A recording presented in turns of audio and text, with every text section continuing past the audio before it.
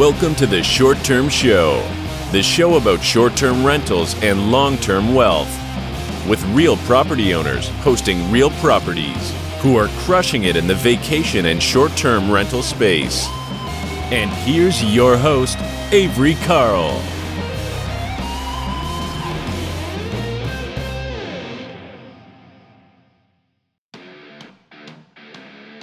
This episode of the Short Term Show is brought to you by The Short Term Shop.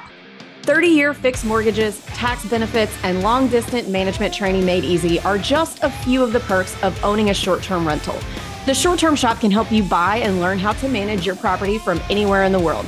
Just go to theshorttermshop.com and click Get Connected. Again, that's theshorttermshop.com, and we are brokered by eXp. See y'all over there.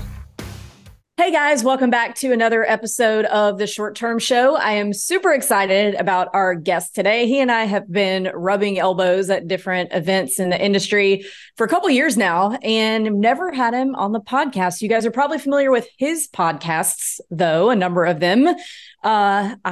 He's doing weird things with his eyebrows right now and distracting me. So I'm going to go ahead and introduce you guys to Will Slickers. How's it going, Will?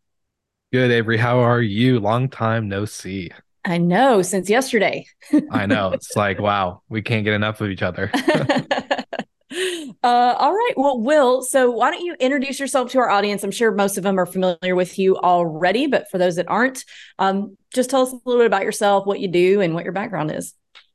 Yeah. So the short and dirty version of it is I'm Will Slickers. I founded a podcast network called Hospitality.fm.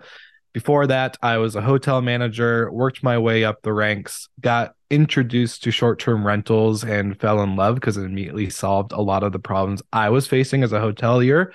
So went into the dark side, as a lot of my hotel friends would have said back then, and haven't looked back. I've been doing my podcast, Slick Talk, full-time since 2019. And yeah, I have a small little management company. We have about 15 homes under management throughout Florida, Pennsylvania, and Washington State.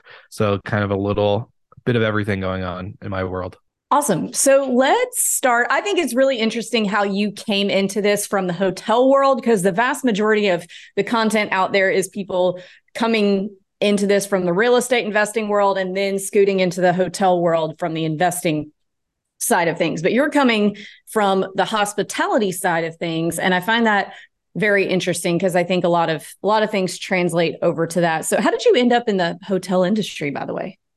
Let's start there. Yeah, it was kind of like a weird chain of events that were very much needed to happen in this order, if that makes sense. But I started a chauffeur and event company in Spokane, Washington.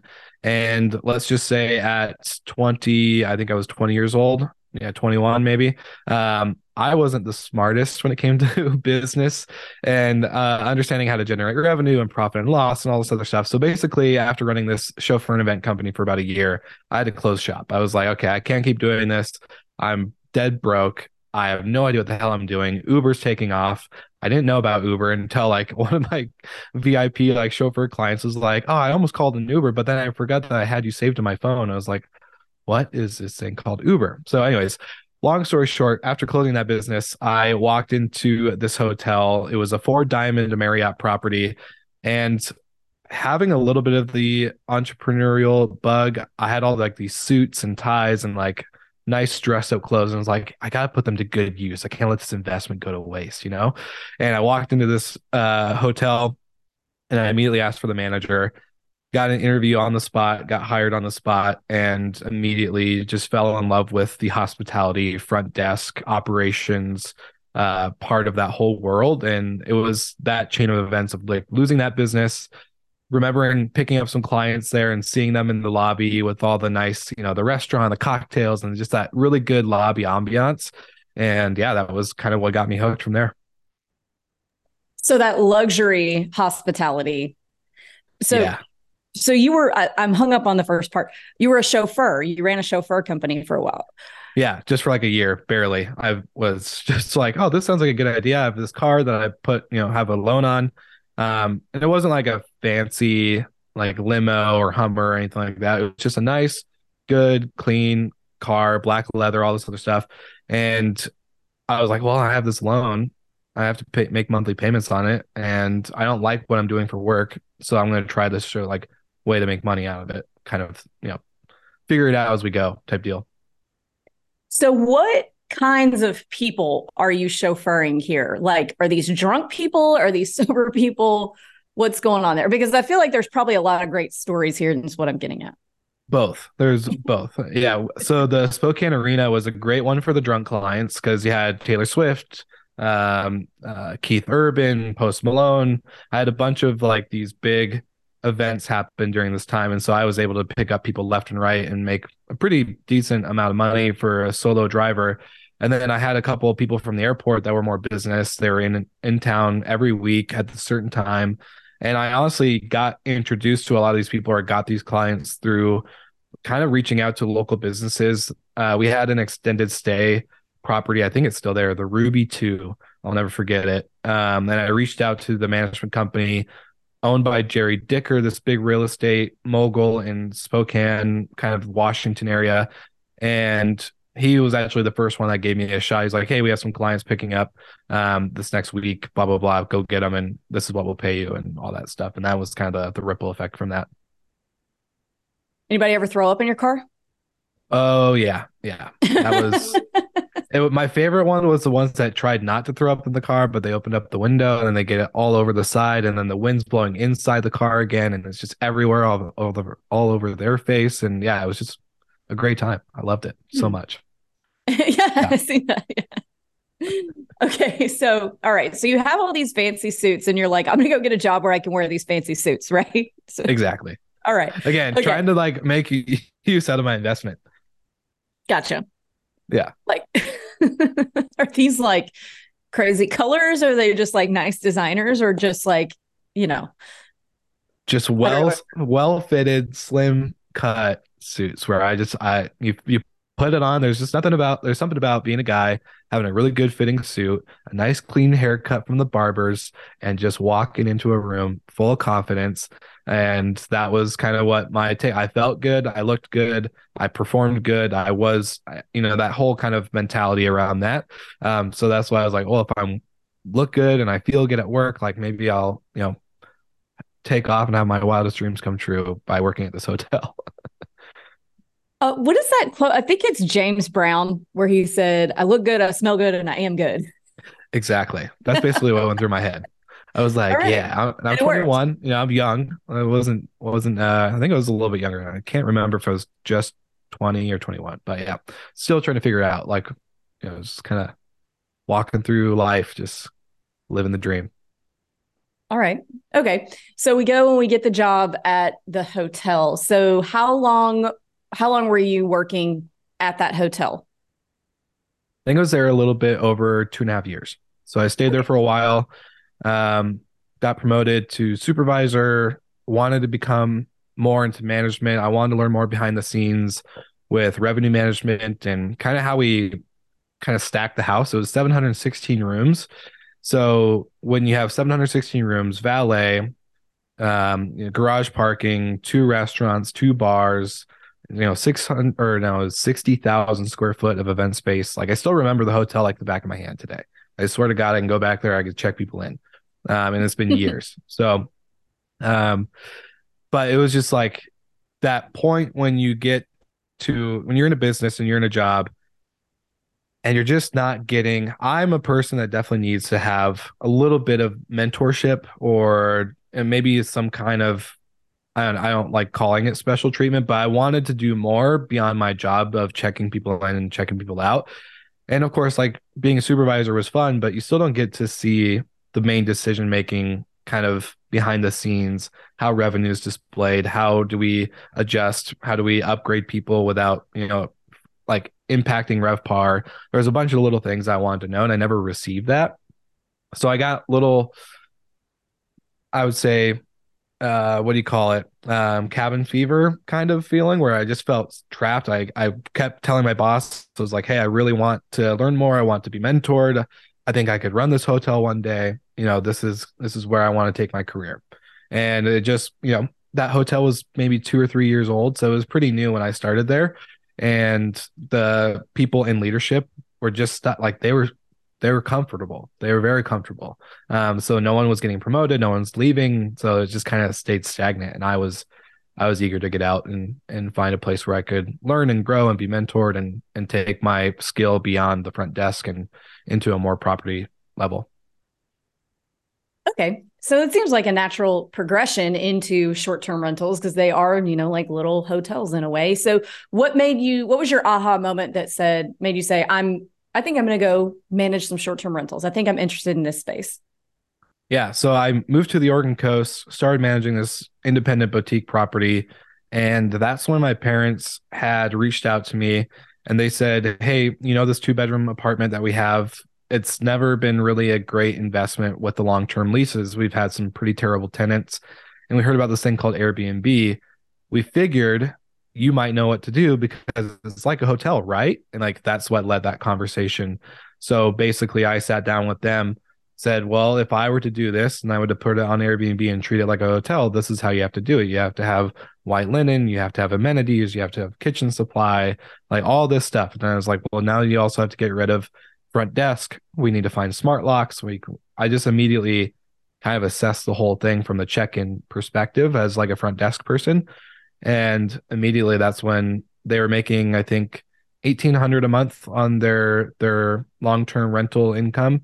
And once we went on Airbnb and took that property, professional photos, all the other stuff, this was also before I think a lot of people were doing that. They were still doing cell phone pictures, which was crazy. And so did that. And then immediately they're making $45,000 a month with just Airbnb on that property. So it was a 2-bed, 2-bath, little kitchen apartment, nothing crazy, but in a very quiet and secluded area.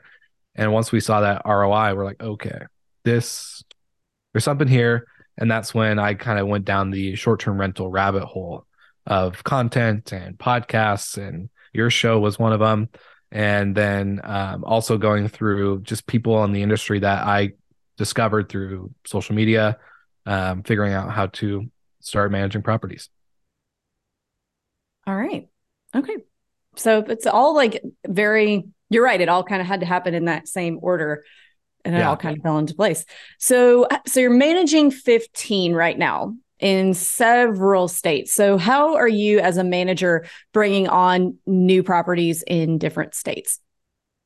Yeah. So it kind of, again, happened through a ripple effect. Working with my parents, they bought in Florida and then we took on that property. So that was an easy go out to Florida for 2 weeks, set up the furniture, get it all done, meet the photographer, get the pool cleaned, all the little stuff. And then from there, we got introduced to other investors who had purchased properties in similar neighborhoods or kind of county areas that were really good on regulation with short-term rentals there. And so we took them on. Well, that one of those investors bought in Pennsylvania as well. So, hey, I don't want to find a management company out there. Will you guys take this on? So kind of a lot of relationship building, I would say. And then we've used tools like Vintory to help us find owners.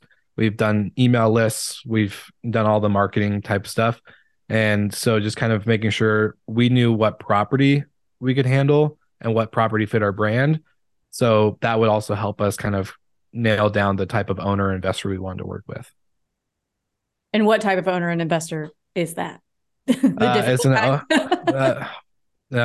don't even get me started on that one because there's a couple of difficult ones, my parents included. They're difficult sometimes, especially when you're family.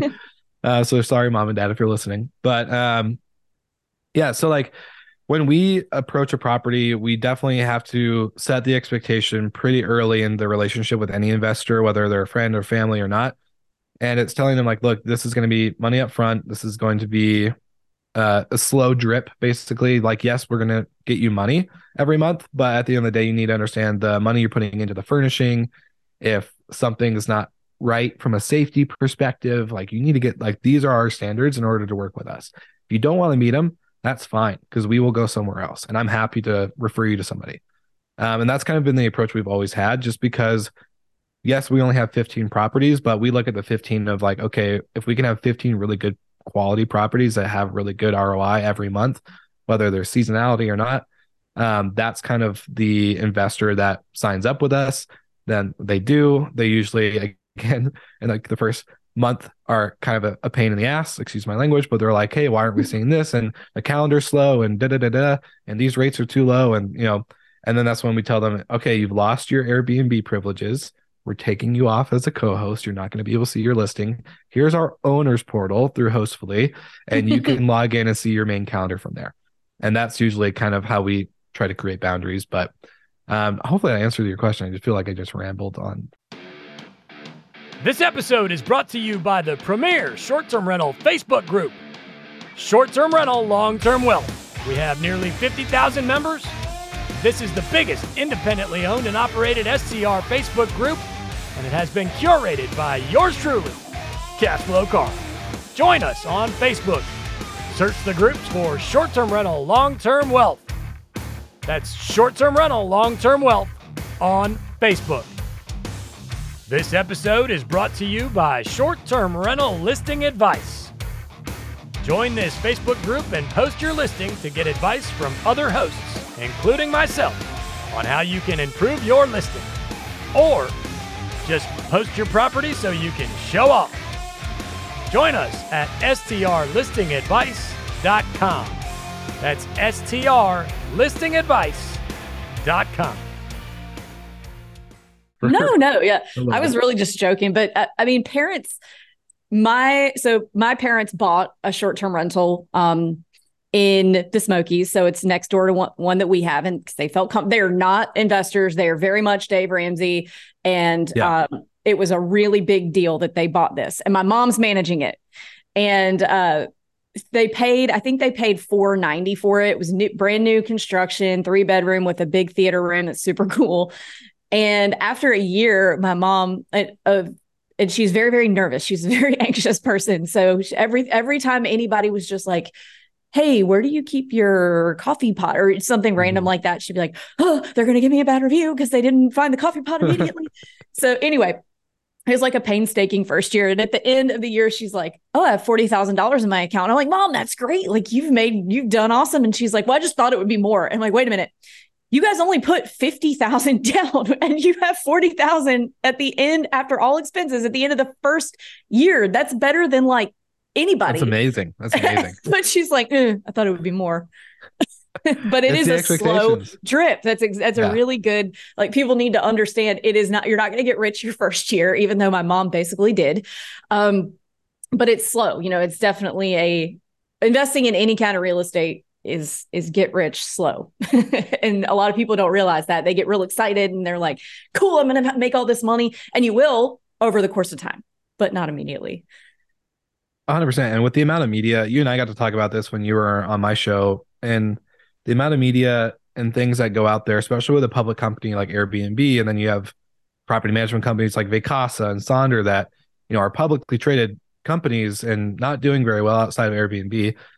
And a lot of people, that aren't in the industry like us can create certain articles or posts saying Airbnb and bust and all this other stuff.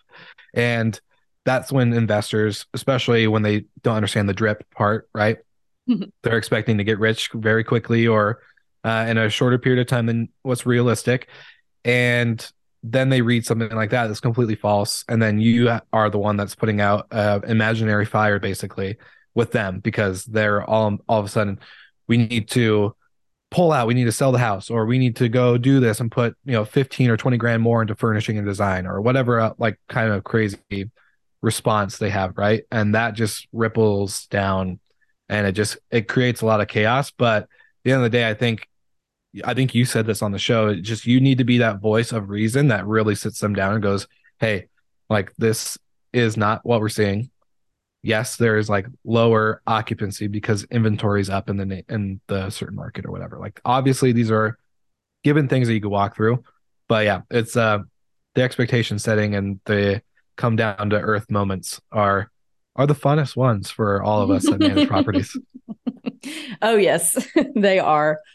So let's go back to the hotel experience. So I think all of the skills that would translate from working the front desk of a hotel over to short-term rentals is pretty obvious. Is there anything you were surprised by switching from hotel to single family short-term that you weren't expecting that wasn't like hotels? Was there anything that you were like, oh, wow, this is completely different than doing a hotel?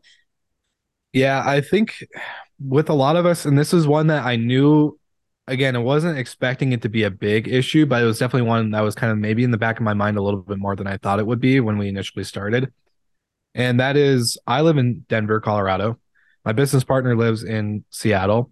Our properties are in kind of Seattle, Whidbey Island, Kissimmee, Florida, Tobyhanna, Pennsylvania, nowhere near where any of us live. And the biggest part going into the front desk to short-term rentals was really kind of being like, okay, if an emergency happens at a front desk at a hotel, I can easily respond. There's always an immediate reaction to something that happens on the property.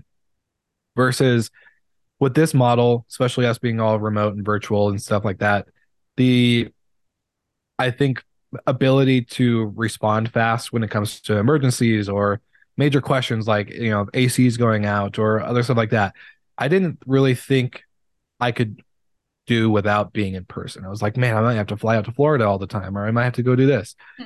But then discovering like, okay, there's actually a lot of resources, especially if you're kind of like, money doesn't really matter in this moment, right? We just need to get it fixed. We just need a solution. That's been kind of the biggest learning lesson, especially with, all of our properties being mostly out of state. Again, being able to respond fast with like heating and pool issues, and being able to respond fast with cleaning, and just stuff that I thought would cause a lot more headache is actually a lot easier than probably I expected. Granted, there's been a couple of cases where we've had kind of a shitstorm, but outside of that, it's actually manageable beyond what I thought it would be. That's good. I like those kind of surprises.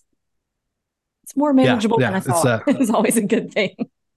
Well, I think good systems, good tech, and like good understanding. And I don't think we've ever signed a property that we've never seen.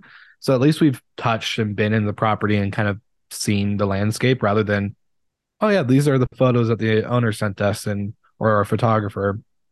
And we know exactly how everything works there because we've never even stepped foot. Like I think having just a little bit of an understanding of the property helps a lot too in the area. But yeah, for me, it was just like, oh, AC's out. Great.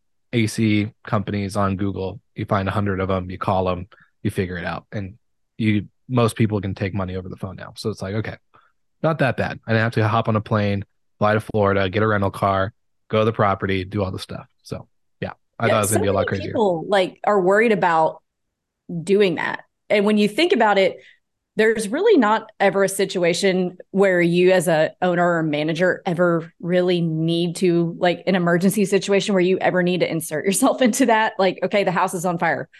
What are you going to do?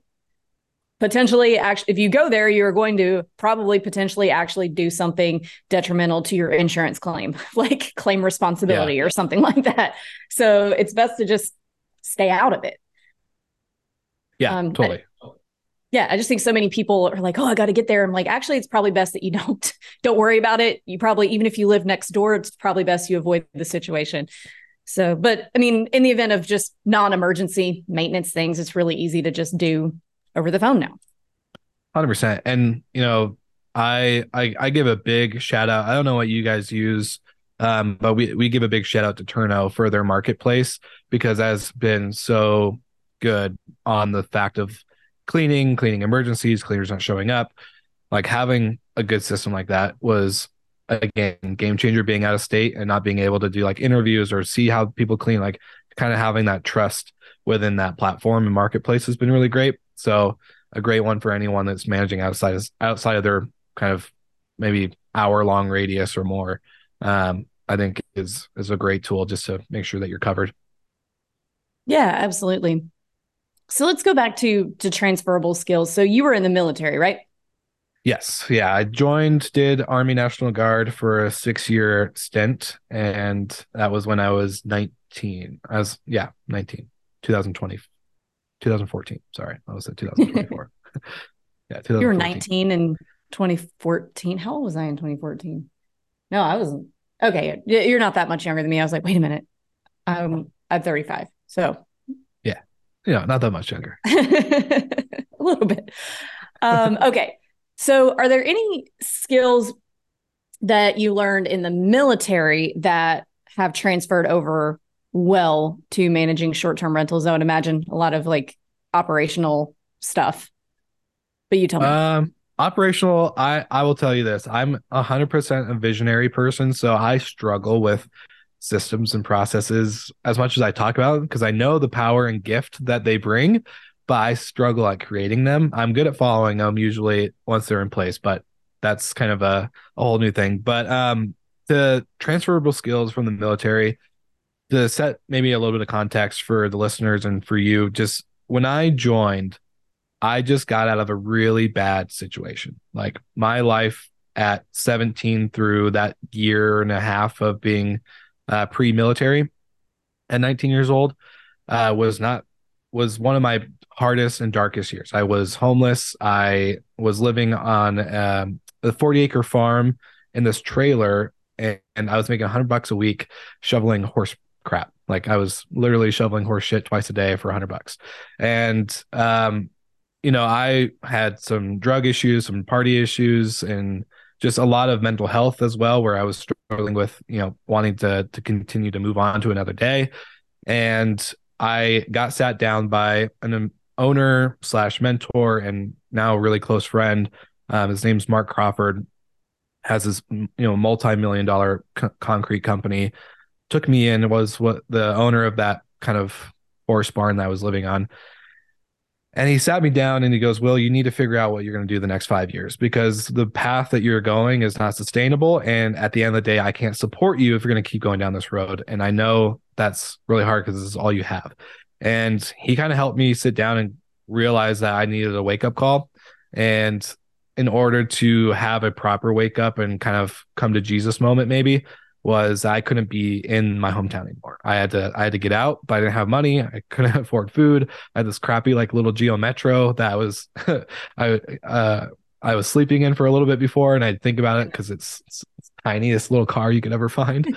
But I had that moment with Mark, and he cooked me a nice, really great dinner, and we had a good time, just chatting, get to know each other. And the long story short version of that is, a couple weeks later, I was like, okay, I need to get clean. I need to start figuring out how to financially get another job or something like that.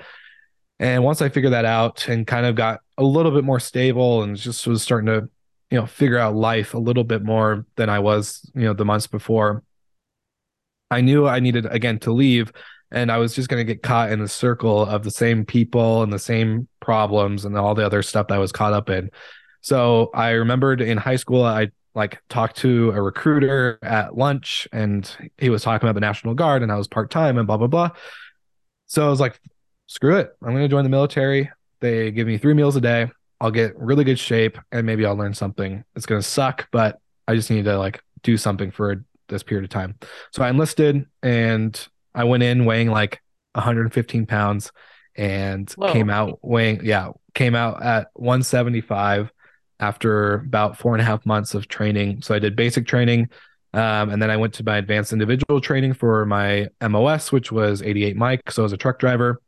And long story short, the biggest lesson and skill or even just trait developed through the military, just that short period of time, was attention to detail, on time and punctuation, and integrity. That was my biggest 3 takeaways because I went in, knowing that I was homeless and all this other stuff before, to coming out confident, my head was held high. I felt better about what I could accomplish because I had accomplished so much. I went through a lot in that 4-month period. And so that really transferred over into not just my hotel career and short-term rentals, but my everyday now and my current business and how we operate. And it's just been probably one of the biggest years of my life was that year from going to my current situation to, the military and coming out and naturally getting on my feet. Wow, that's a really awesome story. It's one I don't share it all the time because a lot of the podcasts, we're always talking about, industry stuff, but it's definitely, it just is a core of where I came from, and I love to share it when I can because it's hopefully I've seen people in similar situations, and hopefully they can see there's another side to it, right? But yeah, so that's kind of where it all transferred and learned from.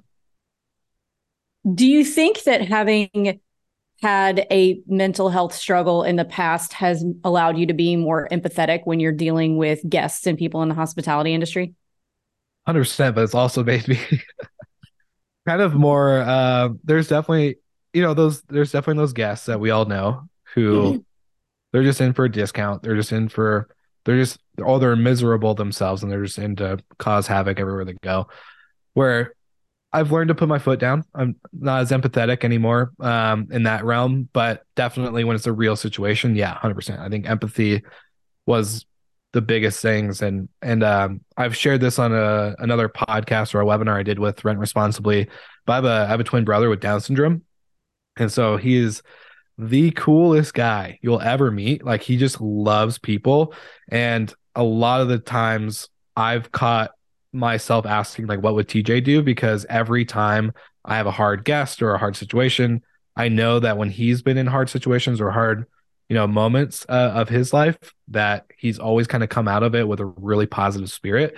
And so having empathy, being really positive, and just like really, I don't know, just that natural ability to, like, we're gonna figure it out and life's gonna be good. We're great.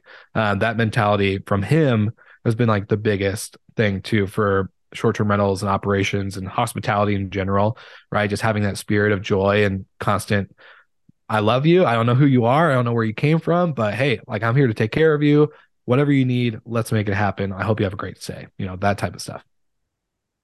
Yeah, I think it's really important to be able to just kind of step back from whatever it is for a few minutes. Like, a lot of times things can feel really heavy and really like a big deal if somebody catches you on the wrong day.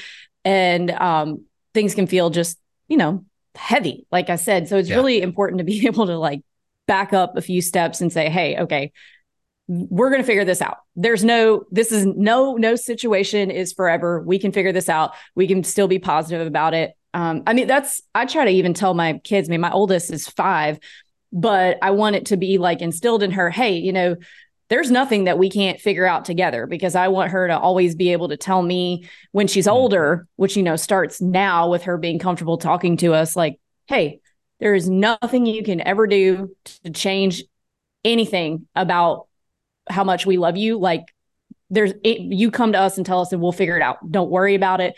And keeping that line of communication and open, positive experience so that you can just move forward and get through whatever that thing is. So I think that's a really cool thing that your brother has taught you.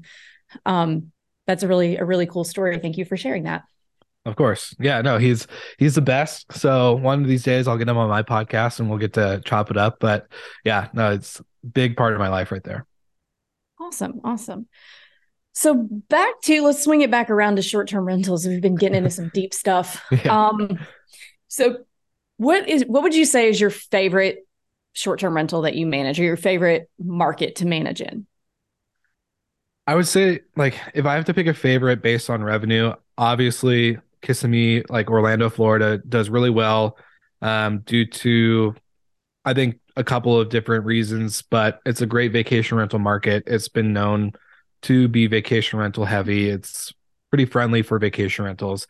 So I like that market. It's been pretty good for us. But one of my favorite properties is actually a new property. We're still figuring out some stuff with it just because it was a different type of owner and situation that kind of brought it to us. But this property out in Britannia, Canada. So we're actually an international, if you want to count one property in Canada, international company. But it's I think 4-bedroom, 3.5 bath, luxury style. Like, it's not huge in luxury, but it's luxury amenities, luxury, like, very nice interior. And just beautiful location. You have the mountains, you have the water, it's secluded, there's no neighbors, a beautiful outdoor lounge, kind of like seating area, fire pit. It's just amazing. It's peaceful, it's quiet, and it represents our brand very well from a recreation standpoint. We call our property management company is called Recreation Rentals. So we focus for the comforts of home, but also for the ability to explore and be adventurous. So whether you want to have a coffee by the by the fire in the morning, or have a glass of wine by the fire at night and watch the water, or go out on a hike all day and come back and take a shower and cook up a nice meal. That's kind of our approach for the properties, is to really have that ability to be unplugged and kind of come as you go and go as you please and type stuff, all that. Hopefully that makes sense. I'm stumbling over my words. Yeah, totally. Yeah. So all of your properties are in like vacation markets? Yeah. We don't have we have a couple in West Seattle, but they do really well just from the travel nurse standpoint. So we have a lot of travel nurses that are there for months on end, and we have more of a midterm, short-term rental for us than not. I love Seattle. It's one of my favorite cities. It's a great area. I grew up over there. So nice. I love the spring and summer. I don't like any other part of the year there. That's just too much rain for me. Growing up there is all right, I feel like I'm in Twilight. It's constantly gray. Yes, it is. All right. Well, Will, I could talk to you all day. I still have a lot of questions, but we are running out of time. So I'm going to go ahead and move on to the final 3 questions of the show that we ask every guest. And the first question is, what advice would you give 20-year-old Will? Don't rush things. Enjoy it. Have fun. Don't wish time away. I still have to remind myself of this, so that's probably why I'm telling myself 20 years old. I've realized that being a visionary person, I always want to think ahead and think of the big picture. Yet a lot of the times I kind of miss really important or cool moments that are right in front of me. So just getting to experience that more and more now. I wish I can go back and just kind of tell myself the same thing. All right. Great advice. And the next question is, what advice would you give a new investor who's looking to get started today? But before you answer that, I have 2 more questions not related. So one, do you plan to become an investor yourself and buy any of these, or do you like the management side and you don't really want to own them? Oh, that's the conversation we're having every week, is we want to own. We're not moving away from management. Obviously we'll still do it. But we want to own it. We want to not just take 20% of 10 grand. We want, 80, 100% of 10 grand. That would be great cash on cash. I want, another revenue. A lot of people that have gotten into the podcast side or part of our industry, as you and I both know, they get their money mostly from their real estate properties and their investments. And I've only built my revenue and income off of our podcast network. So I don't have that, kind of safety net or anything like that. And looking at real estate, yes, it's risky, but definitely something we want to have. So when I'm ready, I'll be calling you. Yep. And the second question, before we go back to the original first question, sorry, I'm jumping around, but I have these written down that I meant to ask earlier and forgot, but I think it's important to ask. Do you plan to ever get back into the hotel space, like maybe buying a boutique hotel like a lot of them are doing right now, or are you sticking with single family? I would love a hotel. That's honestly there's, I kind of mentioned it earlier. A lot of my hotel friends in the day, when I first moved over to short-term rentals, kind of called it the dark side, right, of hospitality. They're like, "Oh, you're going to the dark side. How dare you?" But there was a lot of good that came from that. But I can't get away from the life that is inside a hotel. Get rid of the front desk. Get rid of these annoying key cards that always demagnetize, and when people are drunk have to come back down and try to get another one, all that stuff. Let's get rid of that, and let's create an environment where community can actually happen and we can actually enjoy great stays, great memories, and a nice ability to connect with other humans. That's my ultimate goal, because I still think there's a lot of amazing things that hotels have that short-term rentals don't. But again, at the end of the day, when COVID happened, everyone went to short-term rentals. No one wanted to be in a lobby and no one wanted to be that close. So I get that there's pros and cons to each, but I think there's just something really special about a hotel. I agree with that. So I posted in our big Facebook group, the short-term rental, long-term wealth one, when we were on our RV trip this year. And in Houston, we stayed in a really nice hotel, Hotel Zaza, I think it was called.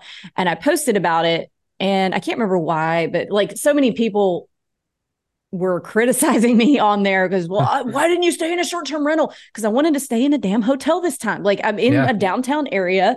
If I love short-term rentals and vacation markets. I'm staying in a short-term rental if we're in the mountains, at the beach, desert, all that stuff. But if I'm in a big city, especially as a mom with 2 little kids and a husband who is also kind of a version of a little kid, as most husbands are, it's like, sometimes I just want to be waited on. Sometimes I want to be able to call that room service, and I don't want to have to go to the grocery store and like deal with dinner in a short-term rental.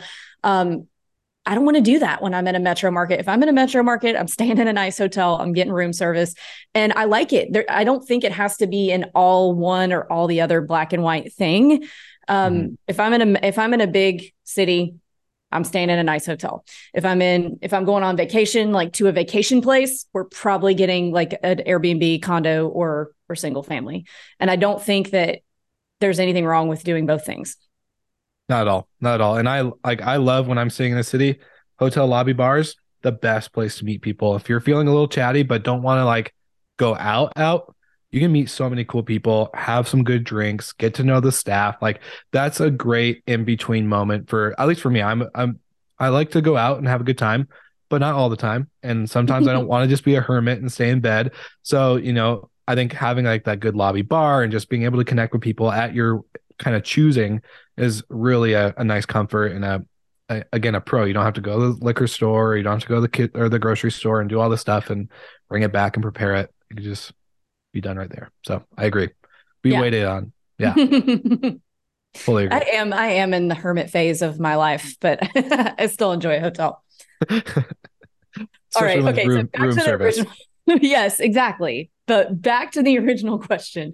What advice do you have for a new short-term rental investor who's looking to get started today? Set your expectation to let it be a drip. Don't think it's going to happen overnight. That would be immediate.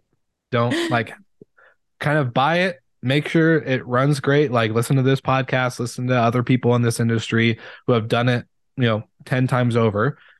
Do the best practices with good intention and a good investment, and just let it do its thing. Don't worry. It'll happen. Yeah. Yeah. Also great advice. And last question. What is your favorite book that's impacted your mindset?